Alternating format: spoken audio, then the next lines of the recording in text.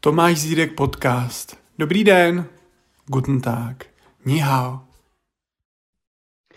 Tak vítám všechny u dnešní epizody. Je tady se mnou známý a všemi milovaný Antonín Dolák. Antonín Horák, spletl ses, nevadí.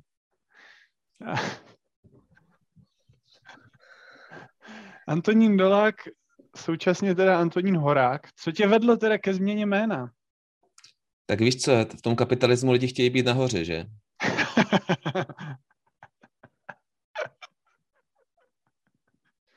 Jo, takže že jsi tam dostal jménem, no to mě nenapadlo, jako. To mě nenapadlo, já se jmenuji Zídek, tak to asi není moc dobrý, to je spíš jako při zdi, ne, někde bejt. Při zdi sráč. Při zdi Zídek sráč. No, tak to je ještě horší, než jsem jako myslel původně. Dneska teda jsme si stanovili takový prestižní téma,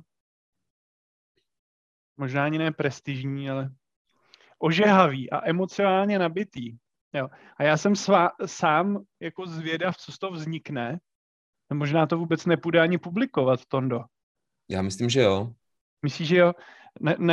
Naše téma dneska, a berte teda v potaz, že je to experiment, jo? My spíš experimentujeme, protože většinou jsme se zabývali takovejma jako spíš filozofickýma tématama. Ale já jsem si říkal, jestli by bylo zajímavý třeba pro posluchače, a to zjistíme jako potom podle těch reakcí, kdyby jsme probrali nějaký téma, který je teď aktuální jako ve společnosti. Nenutně teda nějaký vědecký téma, ale prostě nějaký téma, který teď zvedá vlnu emocí. A co bychom s tím dokázali udělat? Jestli bychom dokázali nějak posluchače obohatit, jestli bychom dokázali k tomu říct něco smysluplného, a možná vůbec ne, to zjistíme až potom. A to dnešní téma teda je kauza Dominic Ferry.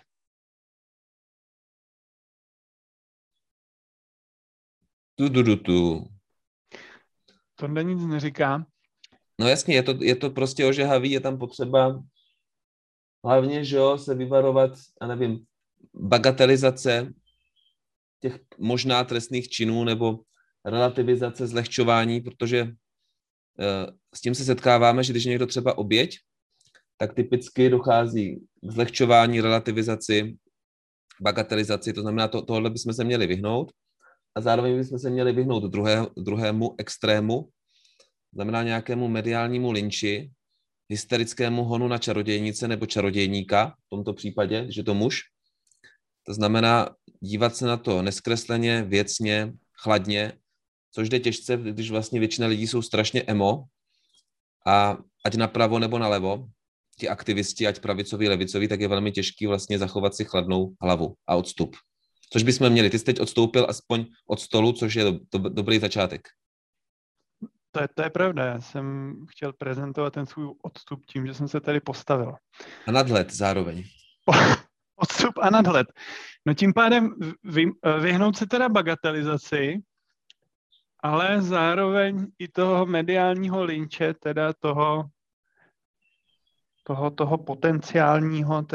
potenciálního viníka. Jako vím, co Ferry udělal dobře, udělal určitě dobře ten svůj Instagram, když tam prostě dával informace o koronaviru, v tom žlutým politen černej vykřičník, tak tam jsem se i sám chodil dívat, protože fakt je to nepřehledný v těch médiích a v těch hlavně vládních opatřeních je to nejasný, to znamená v tomhle informoval mladí lidi velmi kvalitně, schopně, zvolil vlastně jednoduchý formát na tom Instagramu svým, tohle udělal marketingově zdatně, za tohle mu patří dík, tohle udělal dobře a myslím, že i dost pomohl, protože vlastně pak mladí mu dost věřili a podle toho se orientovali a třeba i dbali na ty opatření. Podobně vlastně u střední generace něco takového udělal Petr Ludvík na Facebooku hlavně. No a Tondo, teda k té naší dnešní kauze, teda kauza Dominic Ferry, jako, jak by si s tím chtěl začít tady s tou debatou? Tak já jsem si sám pro sebe přemýšlel vlastně takhle, těch případů je fakt hodně, to znamená, zdá se, že tam nějaké přečiny budou, necháme na soudci nebo na policii, ať rozhodne, jestli jde o trestný čin nebo ne. prostě jsou tam, tím, že těch případů je hodně, že teda novináři shromáždili hodně výpovědí, není to 1 nebo 2, ale já nevím, jestli skoro 3 desítky nebo co. Ne všechny byly stejně závažné, některé byly závažnější, některé méně závažné. A tak jsem přemýšlel sám pro sebe, proč to ten Dominik Feri dělal, pokud to dělal. Proč? Když vlastně je zjevné, že hodně žen ho chtělo, protože byl prostě mladý, krásný, nebo je mladý, krásný, úspěšný a tak. Takže mnoho žen vlastně by s ním nějaký sex nebo vztah chtělo mít dobrovolně. Tak vlastně proč to dělal? Pokud to dělal. Pokud dělal teda ty nekonsenzuální sexuální styk, což je vlastně definováno jako znásilnění, že jo? Nekonsenzuální sexuální styk nebo i sexuální násilí, pokud to dělal.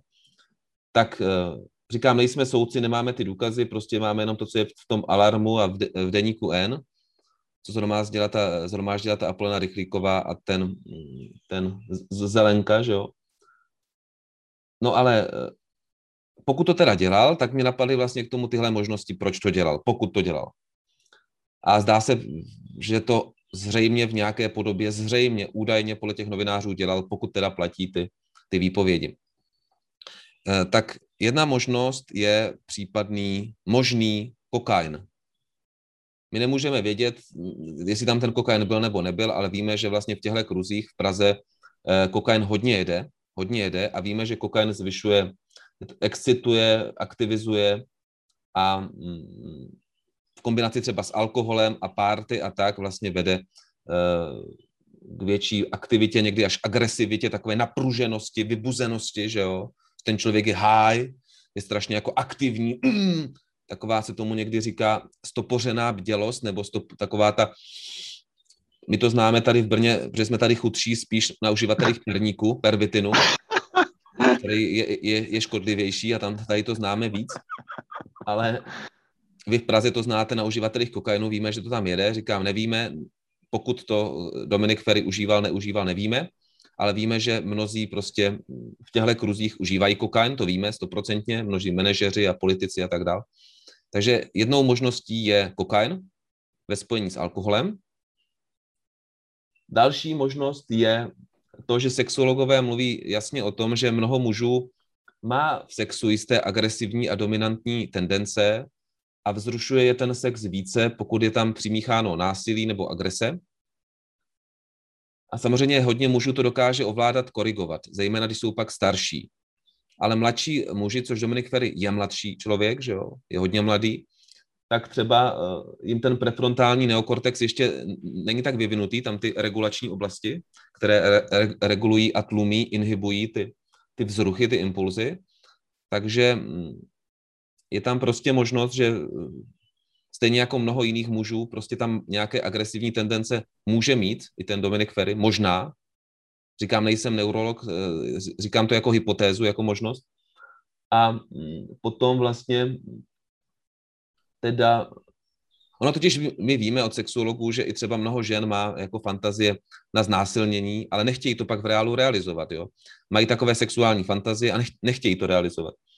Ale víme, že bohužel vlastně v evoluční historii od počátku věku ten sex někdy byl smíchán i s agresivitou. Že? Víme, jak zdá se dost pravděpodobné, že i naši nějací předci vlastně otěhotněli a měli našeho předka skrze nějaké znásilnění. Protože spoustu vojáků bohužel vlastně třeba znásilnilo ty ženy, že jo, a tak dál.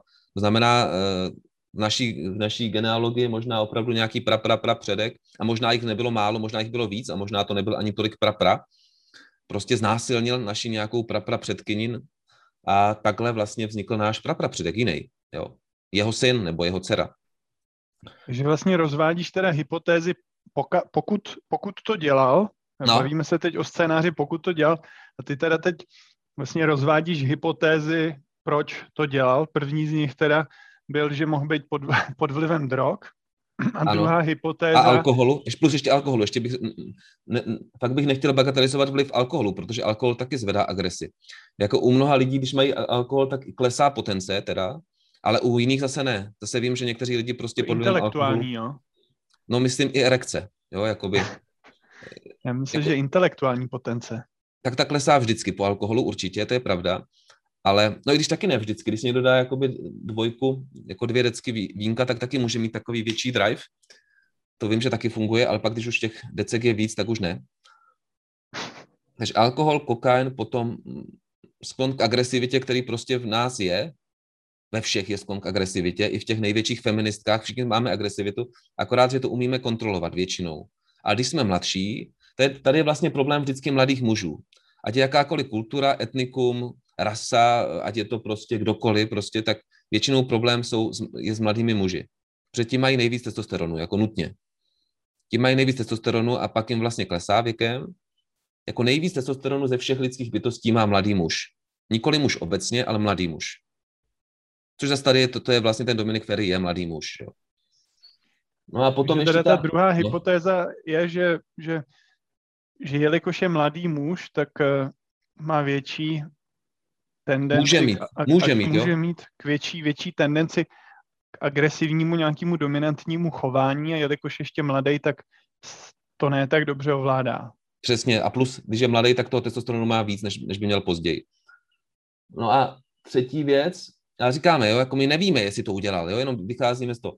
No a třetí věc je teda vlastně to, že když tak mladý člověk začne být slavný a populární a úspěšný, tak prostě, jak se říká jednoduše, sláva mu vlezla do hlavy, prostě ta popularita a ten věhlas, to znamená nutně tam přichází arogance, přichází tam pocit vlastní neotřesitelnosti, nepřemožitelnosti, že prostě kdo na mě může, nikdo, já jsem slavnej, já jsem úspěšnej, pocit jako nezlomnosti, víra v sama sebe, což nutně přichází, když takhle člověk je prostě mladý a neumí to zpracovat, tu slávu. Jo? Když někdo vlastně takhle jako se stane slavným v tak brzkém věku, tak je tam tohle riziko vždycky, že to neunese tu slávu takzvaně, neunese ji, že jo, a připadá si jako hero, jako bůh a tak dál.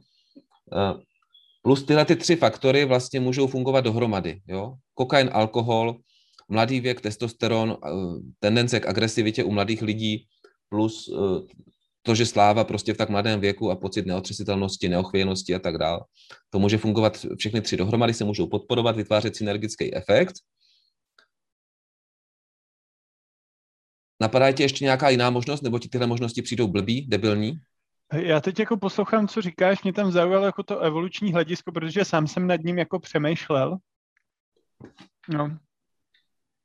A to bych rád jako rozebral, tady tu argumentaci.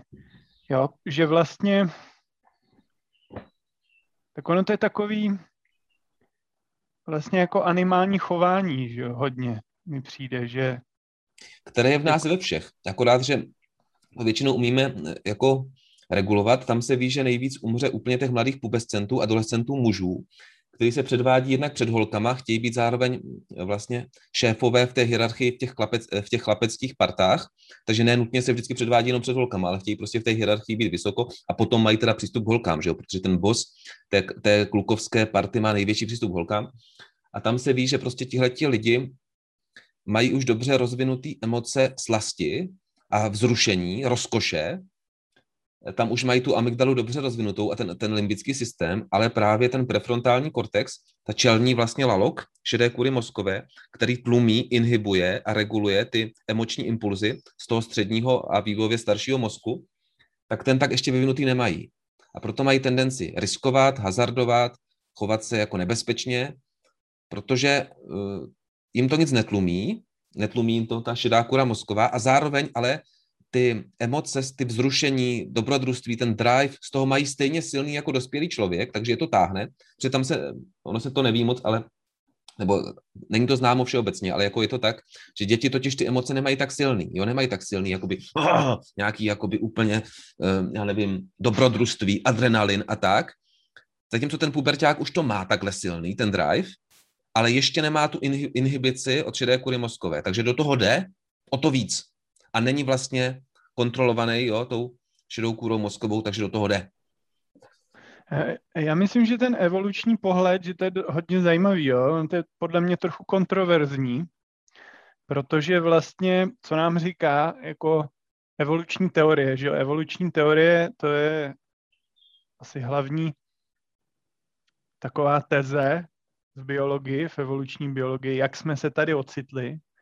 A evoluční teorie to teda vysvětluje tím, že tam funguje mechanismus přírodního výběru, že přežijou ty nejsilnější.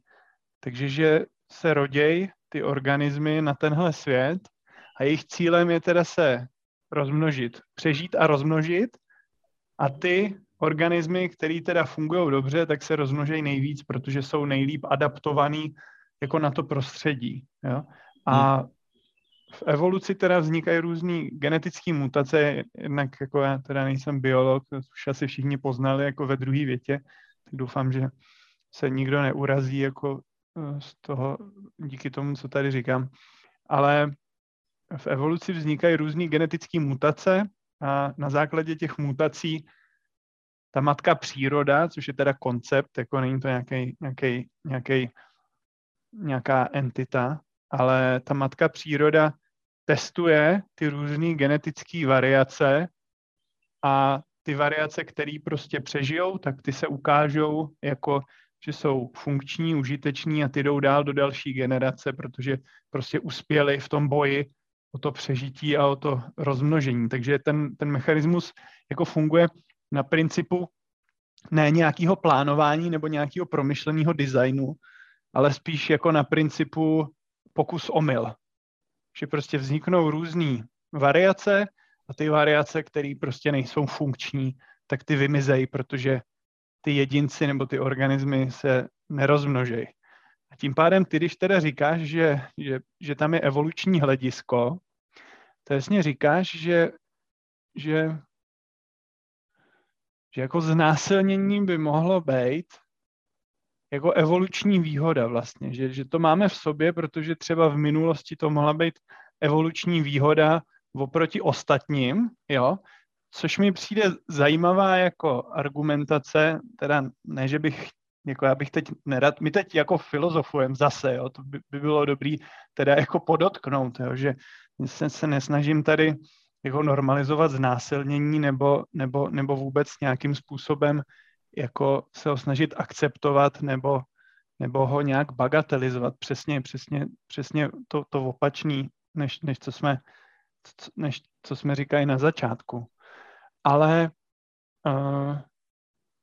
jenom rozmýšlím teda z filozofického hlediska, jestli znásilnění by mohlo být evoluční výhodou, protože krátkodobě to zní jako celkem jako zajímavá teze, protože když jeden znásilní a druhej neznásilní, tak ten, co znásilnil, se teda rozmnoží.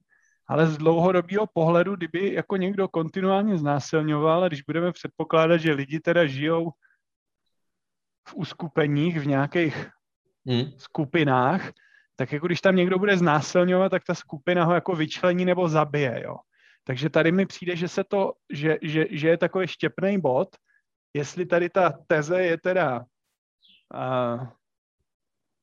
teda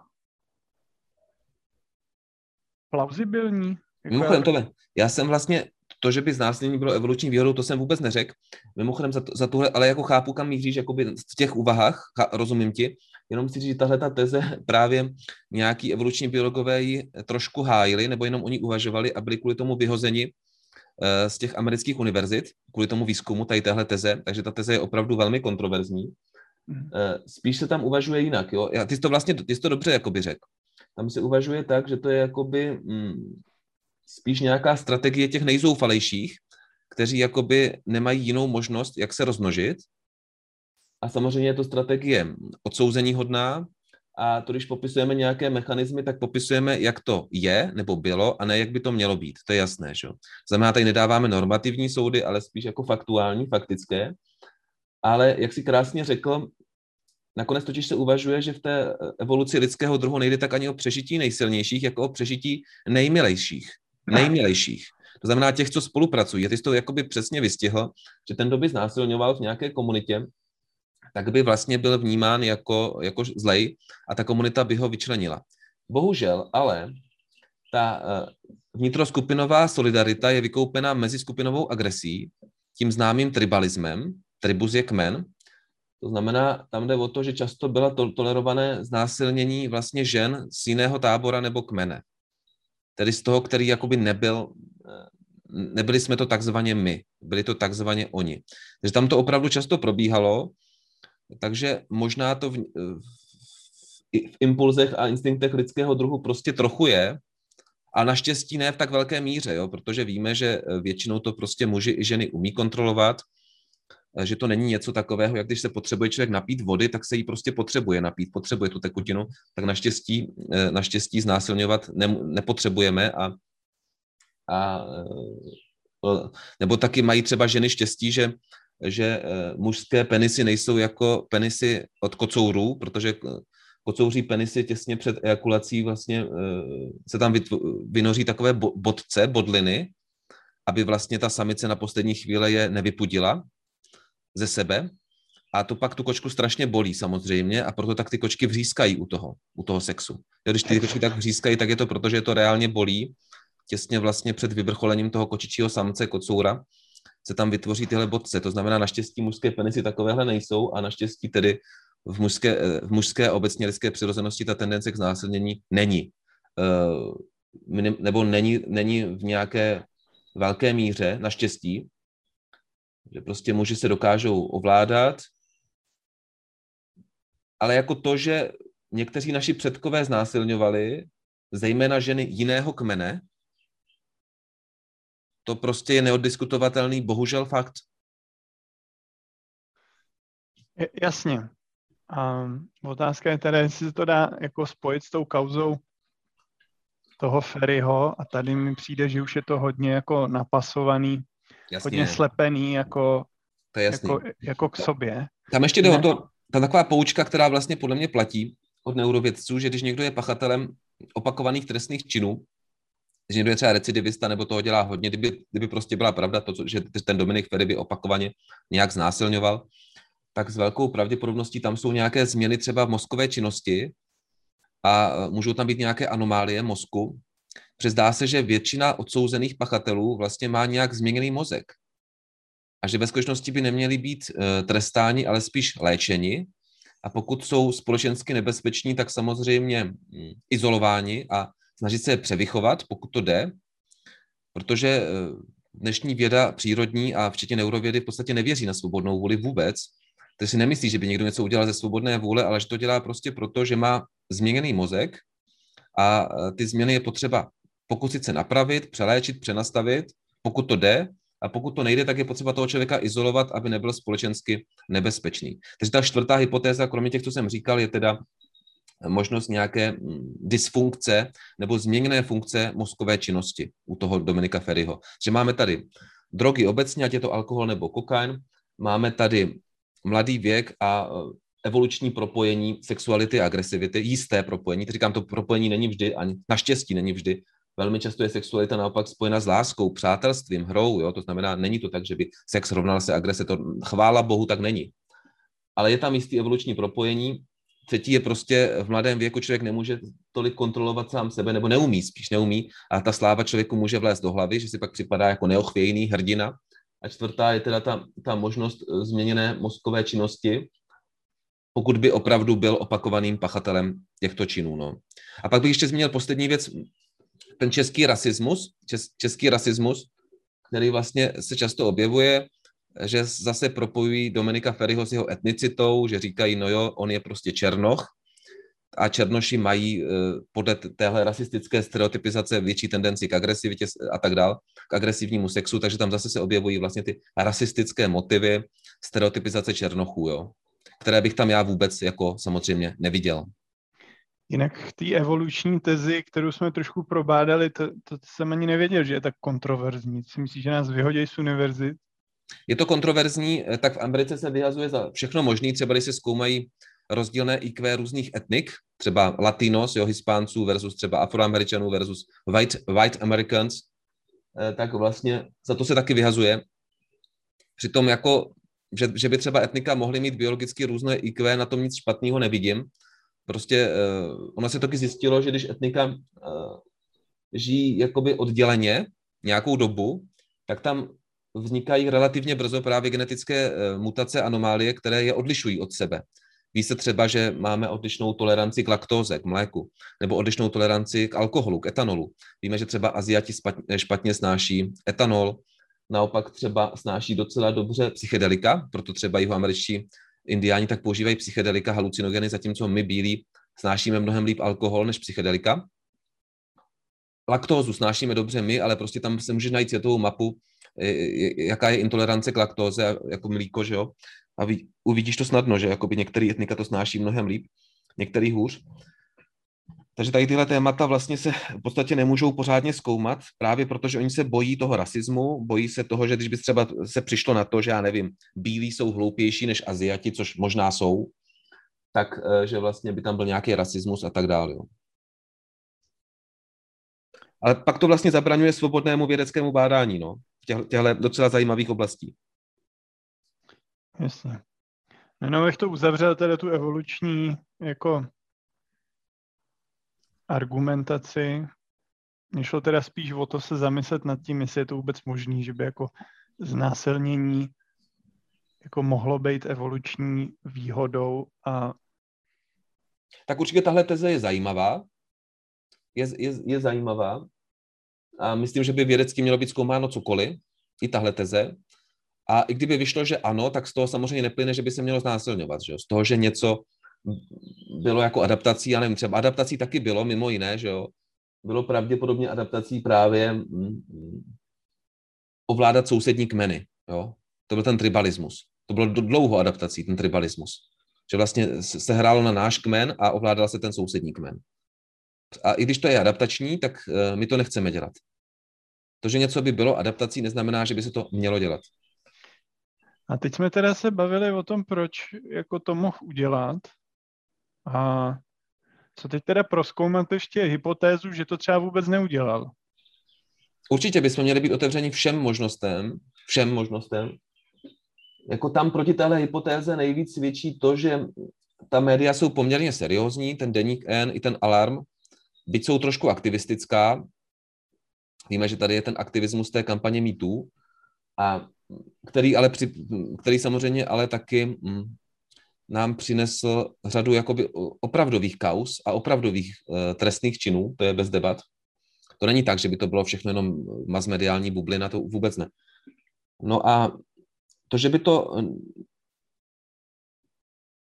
nemusel udělat tam, kdybychom měli být teda advokát diaboli a mluvit o téhleté možnosti, tak tam nás může napadnout to, že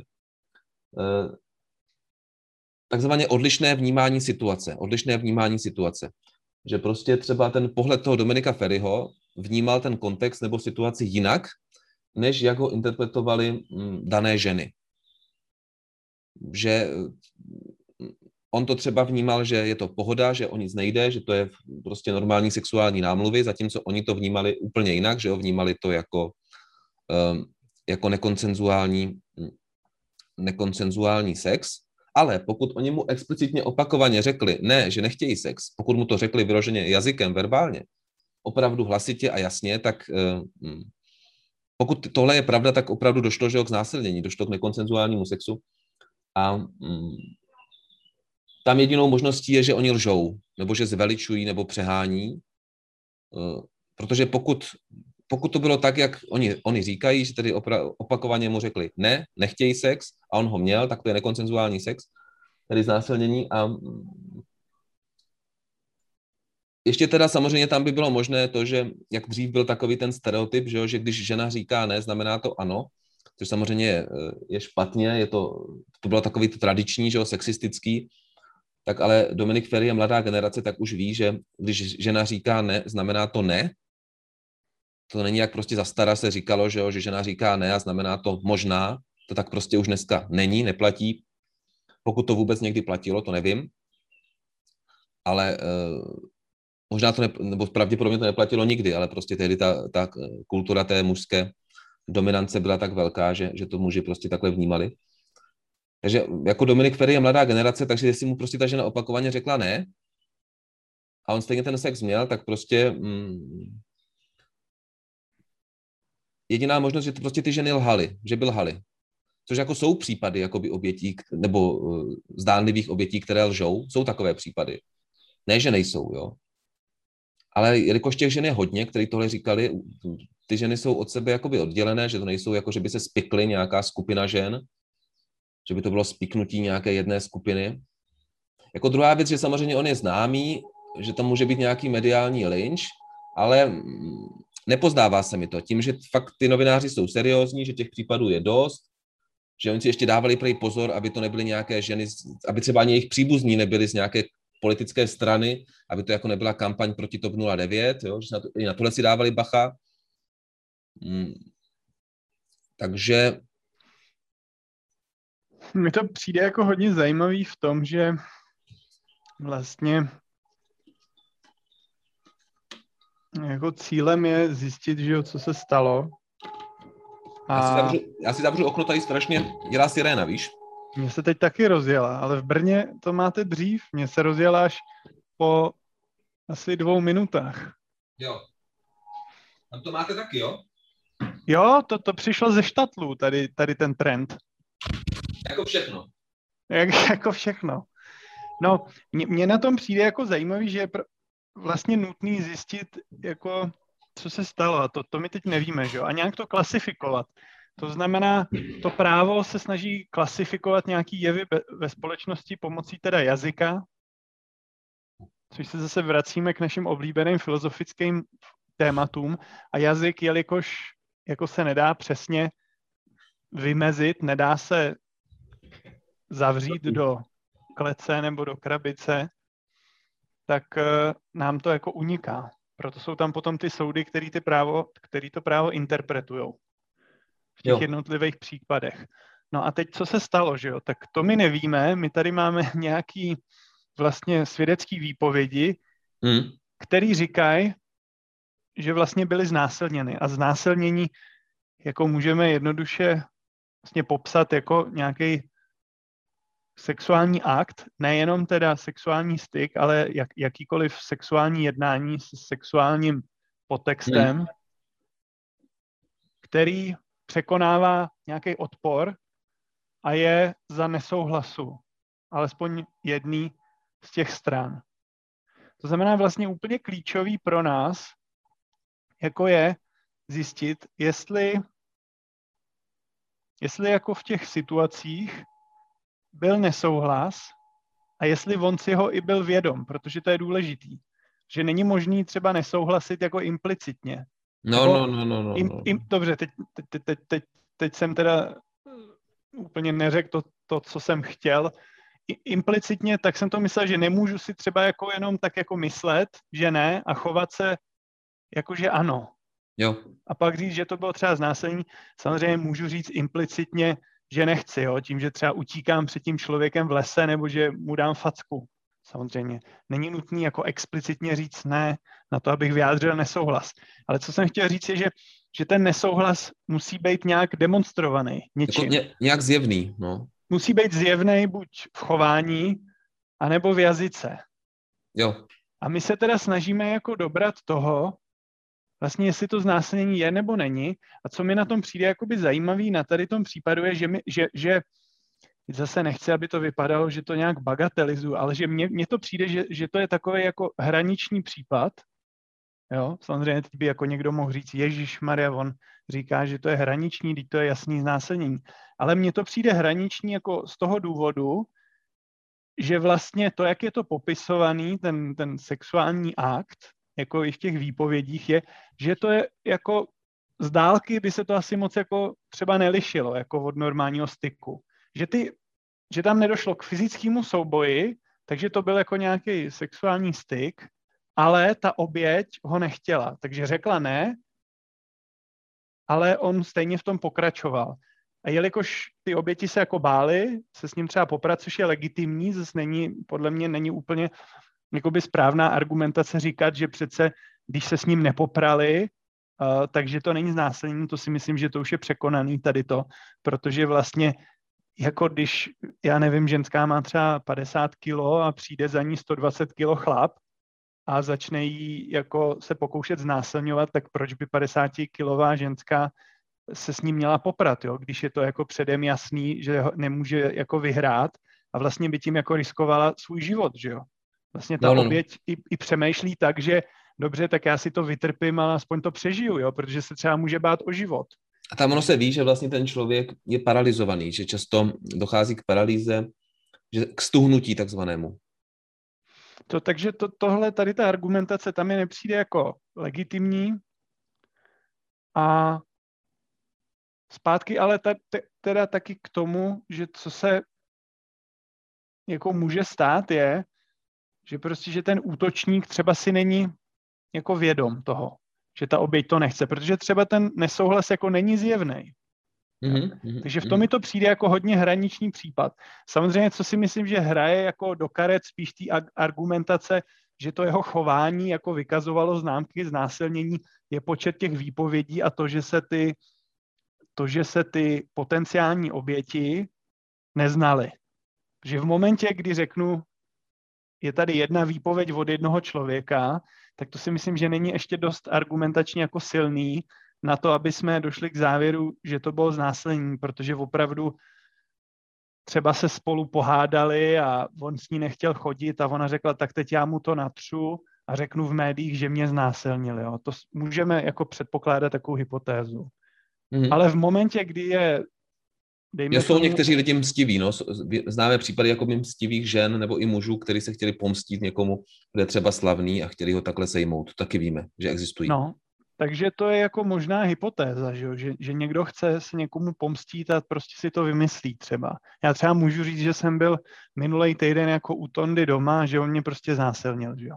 A sakra. No, ale sakra, už jsem to řekl. No, ale v momentě, kdy prostě těch lidí je několik a vzájemně se nezdají, tak ta argumentace jako nabývá na síle z důvodu čistě jako ty kvantity, jo. Tady podle mě je taky dobrý jako si uvědomit, no to jsem si uvědomil jako teď, že my se tam jako nemůžeme dobrat, jako my už ta situace není nahraná nikde, nemůžeme se na ní podívat, nemůžeme si ani zjistit, jak to ty lidi vnímali. To je třeba věc, která jako ani kdyby jsme měli jako video, na který bychom se mohli podívat, tak bychom to stejně nezjistili, jako jak to kdo vnímal, jak si to kdo interpretoval, jo. Takže my nezjistíme už, jako co se stalo, ale my na základě nějakých jako přímých nebo nepřímých důkazů se vlastně snažíme udělat nějaký závěr a ten závěr jako je potřeba udělat, ne teda jako mezi náma dvouma, to my tady děláme jenom proto, že máme rádi debaty a máme rádi posluchače našich podcastů, ale... Aby oni měli rádi nás, protože to je fakt emocionálně výbušný téma, tak no dobrý. No, a říkáme to poměrně jakoby nezaujatě, doufám teda, no. Já myslím, že docela to jde jako zatím. Až na tu evoluční teorii, kdy jsem rozjel tu znásilnění, ty jsi pak řekl, že nás vyhodí z univerzity. To jsem začal být trochu nervózní. Ne, já jsem řekl, že za to byli vyhozeni někteří, když to jako zkoumali v Americe, ale to samozřejmě vnímám, že nesprávně, protože zkoumat to je dobře. Protože to je prostě nějaká teze, naopak, kdyby se třeba zjistilo, že to tak je, dejme tomu, jo, že by se zjistil úplně nějaký extrémní věc, že třeba všichni muži mají tendenci k znásilnění, tak o to víc bychom takovouhle věc měli zjistit, aby jsme si na ty muže dávali pozor, pokud by to tak bylo. Jo? Já s tebou souhlasím, protože miluju vědu a bádání po pravdě, ale vyhozený z univerzity bych být nechtěl. Takže naštěstí jsme k žádnému takovému závěru teda nedošli. A... Ještě teda vlastně, tam si nějaká advokátka Hrdá se zabývá sexuálním násilím a říkala, že právě k prokázání znásilnění je potřeba buď ten přímý důkaz, jak říkáš, anebo uzavřený řetězec nepřímých důkazů. Nějaký jako konzistentní řetězec, nebo řetěz nepřímých důkazů a poukazů. No a rozdíl mezi přímým a nepřímým důkazem, možná bych ještě vyhrabal jako nějaký svoje know-how, uvidíme. Ty vlastně jsi vystudovaný právník, já jsem to zapomněl, že? Já mám magistra... Pražských práv. Pražských práv, no. Tam, kde vlastně studoval Dominik Feri. To je pravda. Ale já jsem se s ní nepotkal, on je teda mladší, jak já. Tam totiž může být i nějaká zvláštní kultura, jo. Jako nemyslím na celých právách, to určitě ne, ale jakoby ten studentský spolek, který myslím založil, nebo spolu založil ten Dominik Feri, ten Kappa Omega, že tam měli nějaký ty seznamováky s prvákama a že údajně kromě jako standardních procedur, kde zkoumali, jestli prostě umí to právo, tak tam snad se měli ty holky i svlékat.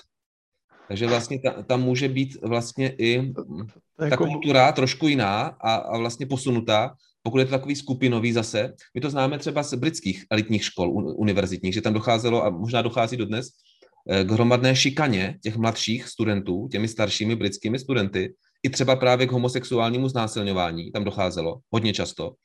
A byla to jakoby systémová institucionální věc, právě schovaná v těch nejvíc prestižních a elitních univerzitách, nebo typicky se to dělo na irských katolických školách, jo. Nebo se to dělo s těma, myslím, to se myslím jmenovali nějaký ty prádelny Magdaleniny, kde vlastně takhle znásilňovali ty mladé zase naopak chudé ženy, jo, kterých se ujali, mladé dívky a byly tam znásilňovány. Jo. To znamená, často v nějaké instituci je ten group thinking, to skupinové myšlení, ten group thinking bias, zkreslení, že právě to můžou interpretovat jako tím zlehčujícím, bagatelizujícím, relativizujícím způsobem ve smyslu, a oni to ty holky chtějí, když řeknou ne, tak to jenom tak jako dělají drahoty a doopravdy to chtějí, což přesně tak není, ale vlastně v tom group thinkingu k tomuhle biasu, zkreslenímu, který má fatální důsledky pro třeba pak traumata celoživotní těch dívek, jako může docházet, no. tak já se jako k tomuhle vyjadřovat nemůžu, teda přišel mi jako chvíli, teda jsem se zasmál v moment, kdy si říkal, že teda součástí přijetí do spolku je slíkání, to teda, jak říkám, nemůžu potvrdit ani vyvrátit, jenom mi to přišlo teda. To psali teď v novinách, víš, a že jakoby ten právnická fakulta má řada těch spolků, to nemá jenom jeden nějaký spolek, má jich hodně a většinou jsou asi naprosto fajn, ale právě se řeší ta kappa omega, co bylo to tam, že tam to možná tak fajn nebylo, no. Jasně. Já jsem se tomu zasmál, protože mi to přišla teda bizarní představa, že bych přišel do spolku a slíkal jsem se. Já když jsem jako studoval, tak jsem během těch jako 6 let, co jsem tam byl, protože já jsem vlastně byl rok jako studoval v Číně, takže mi se to protáhlo jako z 5 let na 6 ten magister. Já jsem v žádném spolku nebyl a ani jsem se s ním nesetkal nikdy. On vlastně studoval v úplně jiném období, co si myslím teda. Takže k tomuhle jakoby já nic říct nemůžu a zpátky teda k tomu přímému, nepřímému důkazu, to mi taky přišlo zajímavý, že vlastně k odsouzení jako stačí nepřímý důkazy. Mm-hmm. Přímý důkaz je teda něco, co přímo vypovídá o tom, že se ten čin stal. Jo, to znamená, se tady pouštíme ještě i do práva, no to. Tak jsi vystudovaný právník, tak v pohodě. Teď je to na mě, že jo? No. Ten tlak. Ne, neboj se. Přímý důkaz něco, co přímě vypovídá o tom, že se ten čin stal, jo. Jo. Nepřímý, ten vypovídá teda nepřímo, no teď by bylo dobrý uvést teda nějaký příklad. Třeba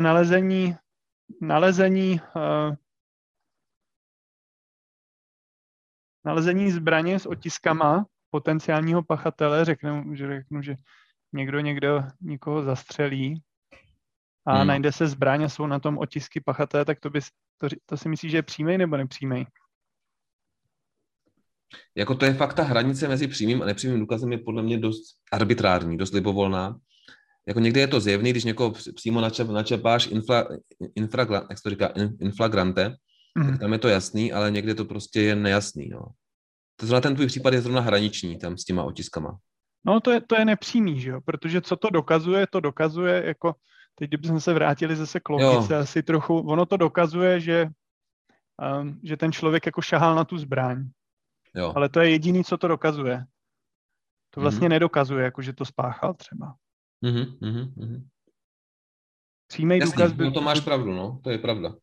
Přímý důkaz by bylo, že to někdo třeba viděl, jako na vlastní oči. Jo, no tak vidíš, no, to máš pravdu, jo. Ale zase, kdyby někdo slyšel jenom výkřiky, jo, zdáli, tak to jako je nepřímý, si myslím.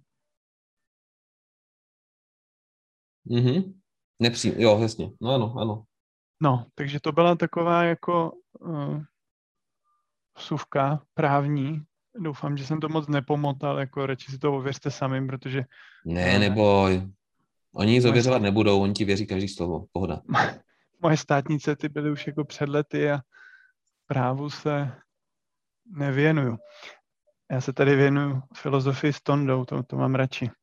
Děkuji. No a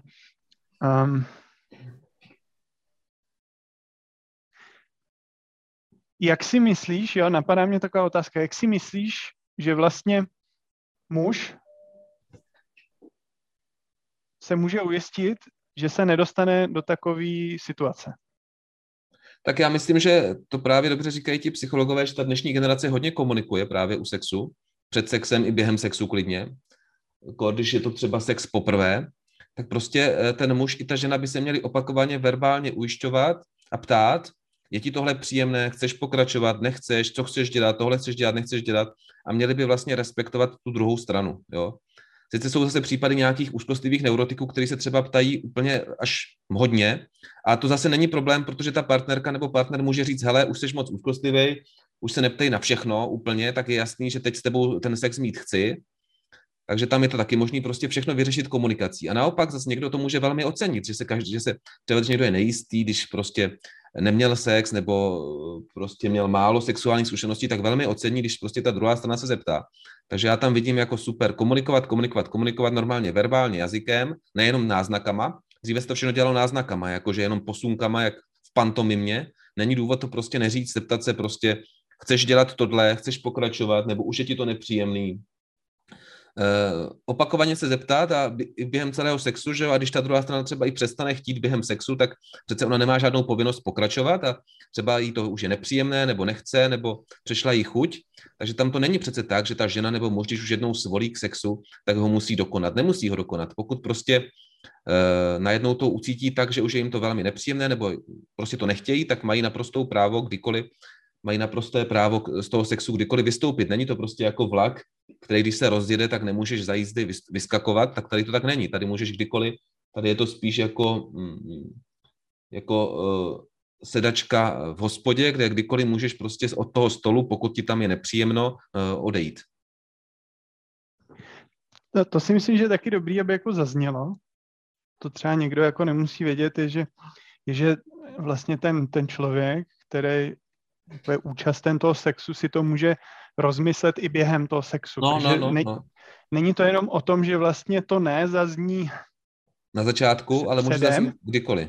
Může zaznít jako kdykoliv. A v ten moment by mělo dojít teda k přerušení toho sexu. Ano. Přesně tak. To znamená komunikovat a naslouchat teda. Já si to myslím, no. Předtím to bylo vlastně vnímáno jako takový trapný, že se vlastně kolem toho nemluvilo, že to dělalo tak jaksi animálně, jenom jakoby, vím, že třeba někdy ty ženy dřív se bály i říct, že by taky chtěli prožít orgasmus.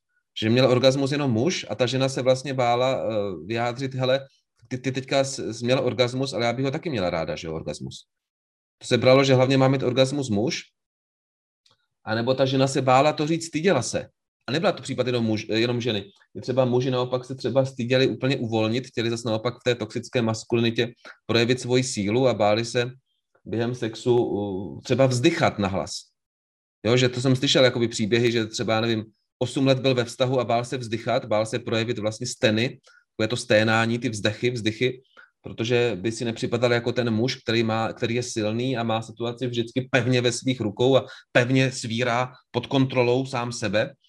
Takže ten sex byl takový jako limitovaný tímhle, že chlap musí být silný a žena musí být pasivní a to naštěstí už je všechno pryč a komunikujme o tom a debatujme, diskutujme a bude to tak lepší, no. Normálně se ptejme, nestyďme se, není to nic trapného, zeptat se prostě, chceš dělat tuhle praktiku, nebo chceš pokračovat, nebo rychleji, pomalej, dominantněji.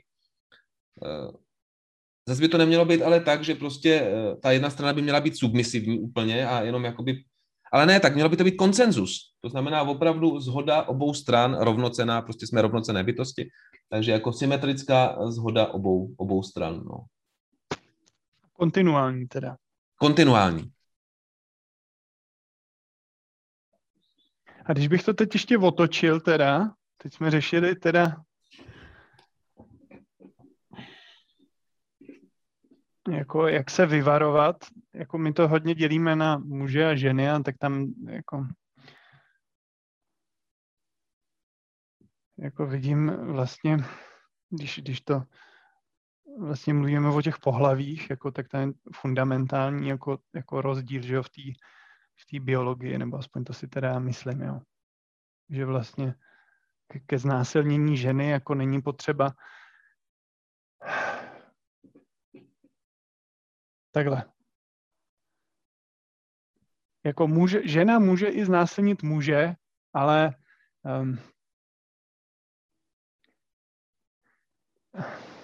je to asi komplikovanější. Je to komplikovanější, ale taky to jde, jo. Dobrá, to asi teď necháme. Jenom tam vlastně to poslouchají určitě nějaký levicoví aktivisti a tak a čekají na, jak mám zkušenost, tak čekají na jakýkoliv přešlap, jakoukoliv hlášku. Člověk je skoro jak před soudem, abys prostě neřekl ty nebo já nějaký prostě něco špatně, to hnedka by pak rozmazali všude. To znamená, tam je třeba říct těm levicovým aktivistkám a aktivistům, že vy, přátelé, já vás mám rád, já jsem sám levičák, ale vy často ignorujete biologii, opravdu. A berete, že všechno je jenom kulturou, což tak prostě není. Jo? Vy tam vlastně, ty vaše výpovědi jsou často k smíchu mnohým jako neurovědcům a lékařům a biologům, kteří fakt vidí, že člověk není jenom kultura, což vy byste chtěli, aby to všechno bylo jenom sociální role, což tak není, bohužel. Máme ten testosteron, muži víc a ženy méně, je to prostě tak. A i ten muž prostě časem, jako třeba už já, když mám 37, tak toho testosteronu je méně, než jsem měl, když jsem měl 20 a tak dále. To znamená, ty biologické determinanty tady jsou a ta levicová skupina elit, který často ovládly západoevropské americké univerzity, tak to nechce vědět a slyšet, jakoby zavírají před tím oči, před tou biologií, což je směšné a je to ideologie, je to vlastně nepravda, je to nevědecké. Jo. Je to hodně nevědecké, hodně zaslepené, hodně bych řekl až hloupé. Tam je to wishful thinking, to je takové to wishful thinking, to asi znáš, přání otce myšlenky, takové to přání plné myšlení, že si prostě přeju, já jako levičák si přeju, aby to všechno bylo o kultuře, výchově a prostředí a přeju si, aby tam nehrály roli geny a biologie, ale tak to bohužel, přátelé, milé feministky, není. A prostě, když to popíráte, tak 100krát opakovaná lež se ve vašich levicových aktivistických příručkách nestane pravdou. Bohužel nestane. No, já jsem původně, jako když jsem zabrouzdal do těch pohlaví, tak jsem chtěl říct, že muž má penis a žena jako má vagínu, ale pak jsem si vzpomněl na nějaký článek, kde někoho vyhodili, nebo jednají o vyhození z univerzity, protože to někdo řekl na akademický půdě, což bylo asi v trochu jiném kontextu, než když to říkám teď já, furt jako věřím, že ta... No a pozor, no. Tak tam jde o to, že vlastně teda biologický pohlaví jako penis, vagína, tomu se říká sex anglicky, a pak je tam ten gender, což je sociokulturní role a tu si člověk jakoby může volit, jo. Jasně, to jsem chtěl rozebrat příště s tebou. Jo, takovýhle ostrý témata, jo. No mě docela baví, jako. No, ale zpátky teda, jsme udělali odbočku a jak říkám, jak jsme zabrouzdali do těch pohlaví, jak jsem z toho začal být nervózní, pak jsem nevěděl, jako jak z toho mám vybrouzdat. No. Vidíš to, ještě to sám to cítíš a to ještě v těch kruzích tolik nejsi, jakoby pro mnoho lidí je to strašně emocionálně, je to pro ně náboženství. Já to vnímám tak, že pro mnoho lidí tam ideologie genderu se stává až jakoby náboženstvím, že to berou jako strašně osobně, strašně vážně. Mají tam za sebou třeba i řadu vlastních traumat z předchozích vztahů a tak, třeba negativní zkušeností s muži, bohužel mají tyhle traumata a pak to vlastně takhle berou, no. No já vnímám, jako že bych nerad řekl něco, jako co by někdo mohl si špatně vyložit a být z toho smutný, jo. No to taky, že to může být zraňující. Že to může být, no. Zároveň jako vnímám se trošku limitovaně jako s tou svobodou slova, jo. Úplně vím, že už jako není možný dneska říkat úplně jako jakýkoliv názor. No vůbec ne. Absolutně ne. Jako my nežijeme ve svobodné společnosti, ani omylem. No. Jako já to vidím na svém YouTube kanálu, já tam spoustu věcí nemůžu říkat, jo. A to přitom jsem levičák, že ještě jakoby, naštěstí jsem levičák, to znamená, že jdu vlastně v tom mainstreamu, v tomhle ohledu. Ani levičáci nemůžou nic říkat. No, tak protože jsou třeba málo levicoví. Já jsem si všiml, že vlastně levice je ovládána vlastně tím puritanismem. Ten neopuritanismus, ta hyperkorektnost, jak jsem byl teď několikrát v Praze, tak tam prostě mě taky několikrát upozornili, ať něco neříkám, že by to mohlo být pro někoho třeba, já nevím, zraňující. Přitom já jsem řekl normálně jako pohodový věci, jo. Jakože, ale že člověk musí mluvit strašně právě polite, jakože přátelsky, milé, slušně, aby náhodou si někoho nezranil. Musíš velmi opatrně, velmi.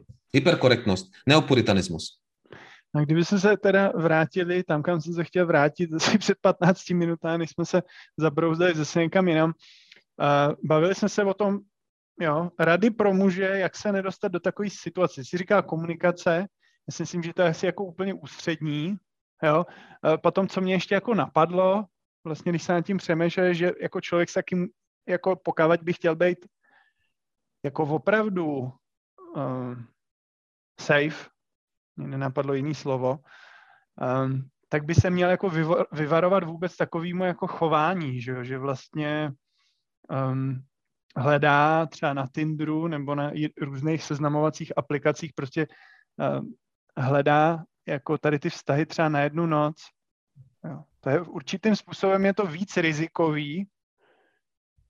Tak ale to zní už hodně puritánsky, že jako nejlepším řešením je nemít sex, kromě manželského svazku, tak to je jako jasný, ale... No, já jsem spíš jako chtěl formulovat ten svůj argument jako tak, že si myslím, že v dlouhodobém vztahu v manželství je ta pravděpodobnost jako takovýhleho jako já teď mluvím spíš o tom nedorozumění, jo? Ne úplně jako o tom jako znásilnění, když se fakt stane to znásilnění, ale spíš mluvím o tom, že třeba muž jako si to vyloží nějak špatně tu situaci a té ženě se to třeba nelíbí. On to nepřečte, jo? Pojďme předpokládat, že takové situace jsou, jo? Že to není vždycky jako černý na bílým, že ona křičí ne a on křičí ano, ale že třeba ta žena může i vyděšená, že to úplně nedá najevo a on prostě v tom adrenalinu jako pod vlivem emocí to jako nepřečte, jo. Takhle jsem to spíš myslel. Mm-hmm. Takže do tady těch jako šlamastik, jo, do tady těch prostě přešlapů si myslím, že se člověk dostane jako míň, když má sex jenom v dlouhodobých vztazích, jo. Jako ale zase nemusí to být jako nutně jako podmínkou, zase jako dlouhodobý vztah jako taky asi nezaručuje, že se to tam nemusí stát, ale prostě trval bych se asi na svým, že když člověk bude každý den spát jako s někým, koho vůbec nezná a seznáme se s ním na aplikaci, takže to riziko bude větší, protože prostě ty lidi se neznají, nemají se nastudovaný, není mezi nima žádný vztah, žádný normy, nejsou na sebe zvyklí a může tam dojít k takovému nedorozumění a opět opakuju, nemluvím o regulérním znásilnění, bavím se tady o nějakých krajních případech, kdy to třeba jako není úplně čitelný. Jo. A to je zase, ano, to jsi řekl pěknou věc, že vlastně někdy ten člověk může být tak sexuálně jakoby vzrušený, že vlastně neumí číst nebo neslyší tu protistranu, nechce ji ani slyšet. Což zase vlastně je trošičku i ta možnost, říkám možná hypotéza u toho Ferrygate, se tomu říká teď, Ferrygate, Dominic Ferry, že pokud ten člověk možná, říkám k tomu, jakoby, pokud to dělal ty činy, tak tam mohl být vlastně kokain, alkohol, potom ta sláva, potom ta kultura toho kappa omega, možná, nevíme, co to kappa omega přesně dělá, ale prostě ta firemní kultura nebo štábní kultura vlastně toho spolku. A to vzrušení sexuální prostě může růst právě pod vlivem alkoholu, kokainu a pak opravdu ten člověk nemusí slyšet tu protistranu, nemusí slyšet ty dívky, které třeba říkají ne, protože je nechce slyšet a protože prostě ty hormony a ten adrenalin a ten testosteron a to vzrušení, to rozdráždění sexuální může být tak velké, že on to vlastně nechce slyšet nebo neslyší. A co jsem teda chtěl ještě probrat tu druhou stranu, co si myslíš, že můžou dělat teda dívky, aby se nedostali do takových situací? Tak já si myslím, že ať dívka nebo kluk, tak bychom se měli snažit vždycky rozpoznat, jestli to prostředí je toxické nebo ne, a jestli ti lidi jsou toxičtí nebo ne, a snažit se tomu vyvarovat, no. Já třeba osobně nikam moc takhle nechodím, prostě do nějakých takových těch spolků nebo tak. A když jsem tak někdy byl, tak vlastně jednou mi tam rozbili brýle, například. Takže vím, že jako, prostě to bylo jenom jakoby nějaká skupinka venku prostě.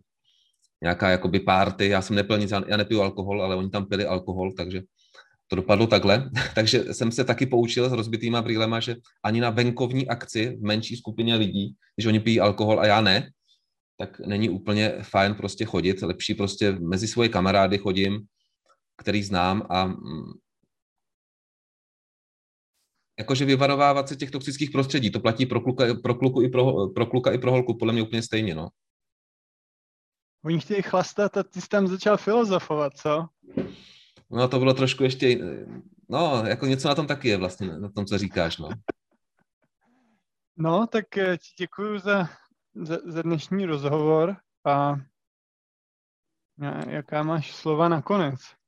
Tak já mám ta slova hlavně, že pořád přemýšlím, jestli ten vliv prostředí je větší než biologie.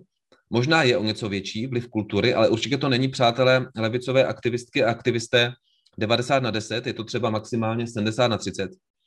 A i 30% biologie je hodně. On teda spíš konsenzus je, přátelé, že to je 50/50, s tím, že teda ale se to liší v různých vlastně aspektech lidské povahy, že někdy prostě je víc biologie, někde víc kultury. A nakonec ještě bych chtěl říct poslední asi věc, aby jsme fakt nezlehčovali případné oběti sexuálního anebo i jiného násilí, aby jsme to nebagatelizovali, nerelativizovali. A zase ty pachatele, aby jsme vnímali jako spíš nemocné lidi, pachatele obecně, které je potřeba izolovat a léčit, protože já prostě nevěřím na svobodnou vůli a myslím, že věda stojí za mnou, že prostě není tady svobodná vůle, to znamená, nikdo není pachatel ve smyslu, že by svobodně to udělal. To znamená, že je potřeba ty lidi nikoli trestat, já jsem absolutně proti trestům, ale je potřeba je léčit, přeléčit, izolovat a ideálně jim prostě změnit mozek. Normálně prostě změnit mozek. Tam, kde prostě je to porouchaný, u těch deviantů, tak jim změnit mozek, aby mohli jít normálně ven. Já to beru jako nemoc mozku. Když máš prostě vsteklinu, tak je potřeba tě vyléčit a pak pustit na svobodu. Když prostě seš pachatel, tak je potřeba ti změnit mozek. A to teď ještě tak nejde, jo, dobře, ale do budoucna to určitě půjde. Už teď to trošku jde přes tu transkraniální magnetickou stimulaci. A do budoucna to bude ještě líp. Změnit prostě mozek, aby si nebyl nebezpečný, protože to je nemoc. Já to beru tak, že když někdo pachatel, třeba nějaký, já nevím, sériový vrah, tak vlastně má smůlu, že v té vesmírné loterii deterministické dostal špatný mozek a je potřeba ten mozek mu změnit to porouchaný kolečko v hodinovém strojku mozku, výjmout a dát tam správný kolečko. A pak ho pustit ven, až bude zdravej. On je vlastně nemocnej. Tak děkuju a těším se příště. Díky moc, Tome. Myslím, že to bylo dobrý.